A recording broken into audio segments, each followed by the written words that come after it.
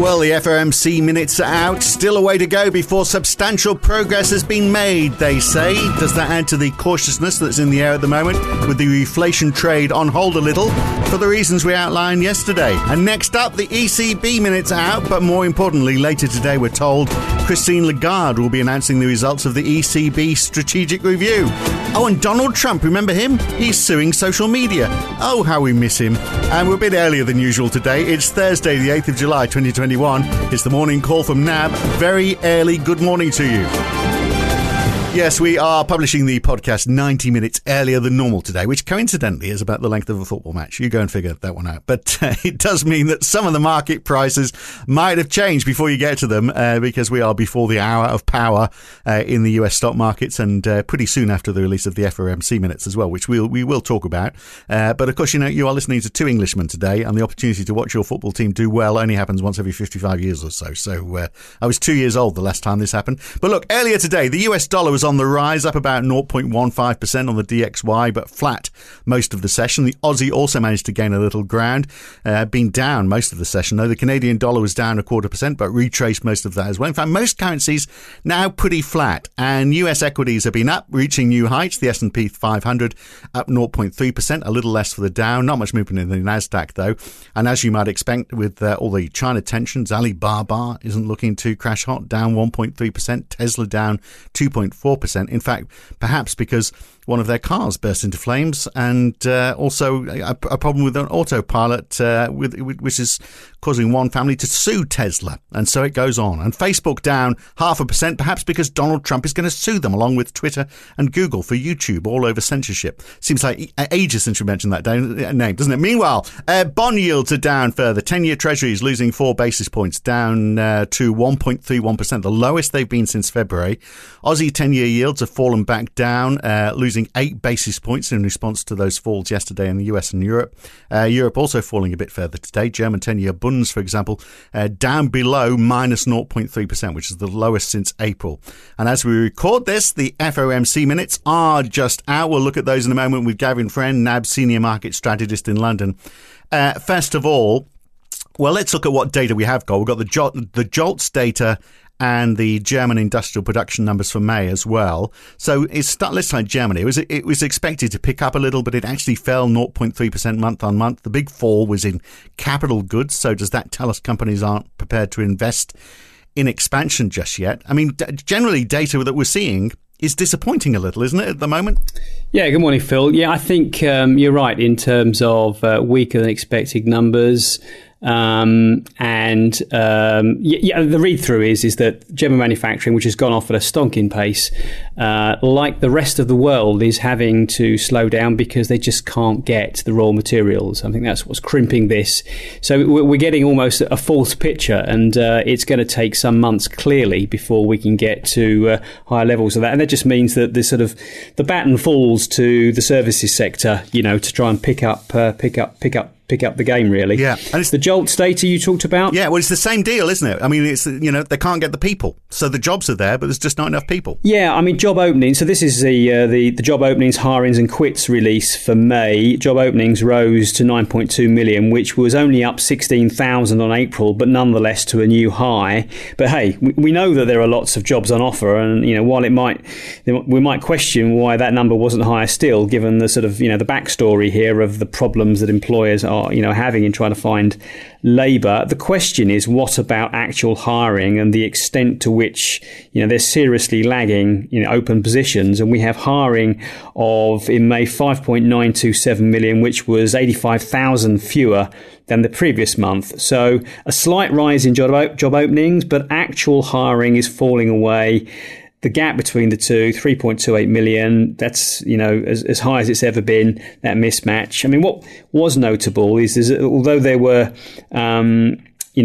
although we discover that gap, actually, when we look at sort of sectors like hospitality and leisure, there were actually there was a rise in hiring, so that's encouraging. Quits, though, were less than 3.6 million versus 4 million in April. I mean, that's interesting because the pattern here had been the spike in the quit rate that we'd seen suggested that those with jobs we're using the current environment of, sort of desperation for some employers as an opportunity to trade up to better jobs, better pay, better perks, better location, better work-life balance, whatever it may be.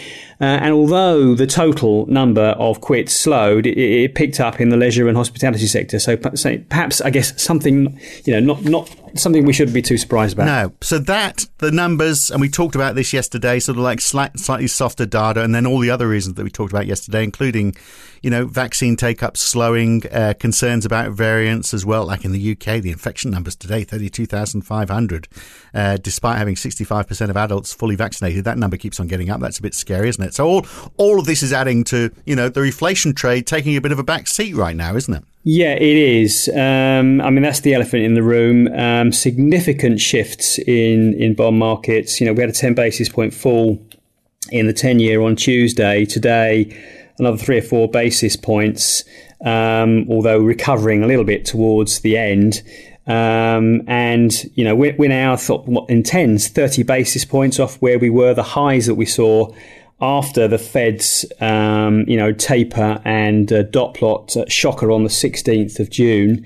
And the further out the curve you go, the bigger the yield contraction. At the shorter end, US 2s really haven't moved on the day, although they're down a couple of basis points on the week. So a further flattening of the curve, and as you say, more dollar gains, though most of these occurred when during the day we saw little bouts of sort of stock weakness. Stocks have recovered as the day goes on. The driver, though, you talk about, they're various. Essentially, the reflation trade, which includes steepeners, short dollar, even short, straight, longer-term US Treasuries, those trades continue to come under waves of unwinding pressure over the last 3 weeks since that Fed news. There's a lot of chatter out there about the fear of the recovery.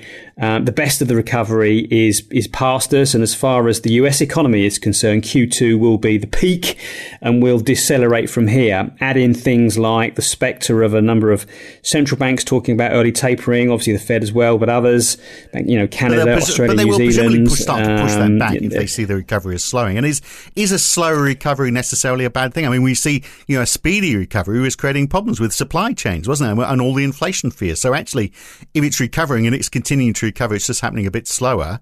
Is that necessarily a bad thing? Well, we'll have to see how central banks react to this. And, we get a chance next week. The Fed semi-annual testimony, Chair Powell, that's his 2 days where he gets grilled. He'll be able, that's his key moment if he wants to push back on this, or if he wants to, as we suggest, with all this talk about inflation and then not inflation. One of the things that's really been missing is discussion, lots of discussion about maximum employment. And if he chooses to push on that, you could get a further unwinding of these trades, really. But we're not subscribers to the early Fed tightening view, and still think that not enough attention is being played onto that maximum employment issue.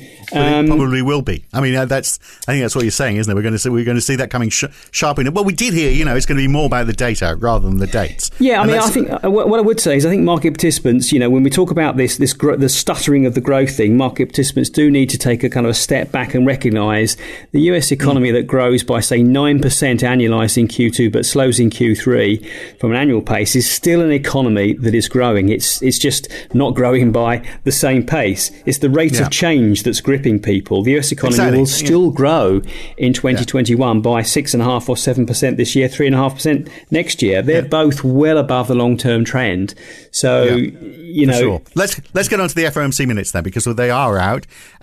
One line I saw from it, the committee's standard of substantial further progress was generally seen as not having yet been met. So still a way to go, in other words, is what they're saying. Yeah, indeed. I don't think that will surprise anyone. No. We know that they had the taper discussion. We know that from now on, Chairman Powell's been very clear. It's a month by month assessment of the progress towards substantial further progress.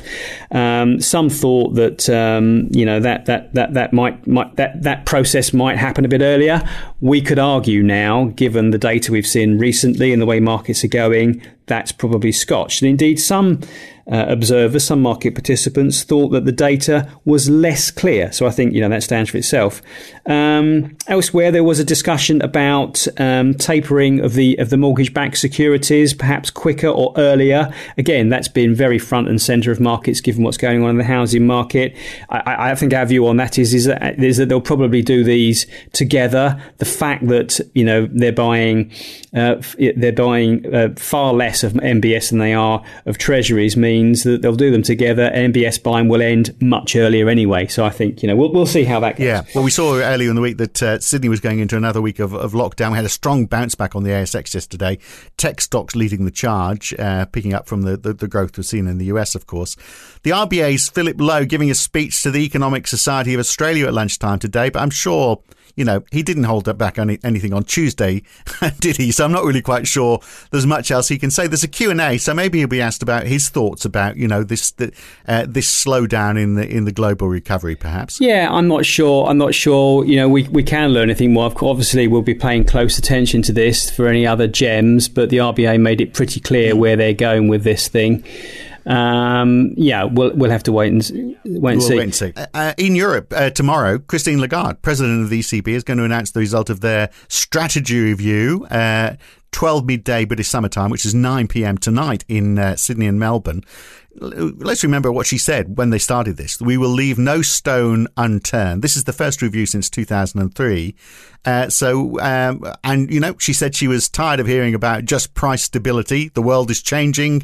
There needs to be a new strategy which might address climate change, almost certainly will, the inflation target, possibly housing costs. I have to say, they've not given a lot away since then, have they? No. So there could be a lot in this tonight. And it's surprising, given they've had lots of so-called listening sessions with academics, politicians, businesses, even individual citizens. There are 13 different work streams in this, covering all sorts of things from monetary policy, measurement of inflation, policy communication, productivity, climate change, you mentioned, globalization, macroprudential, financial stability, digitalization, fiscal policy, employment. It's thousands of pages of stuff to go through, and I think we're quite surprised that they're ready to give something later on today. It's not clear that we're going to get chapter and verse on this, but it looks likely that we're going to get something on the bits that the markets really are focused on, which is what about the price stability target. We know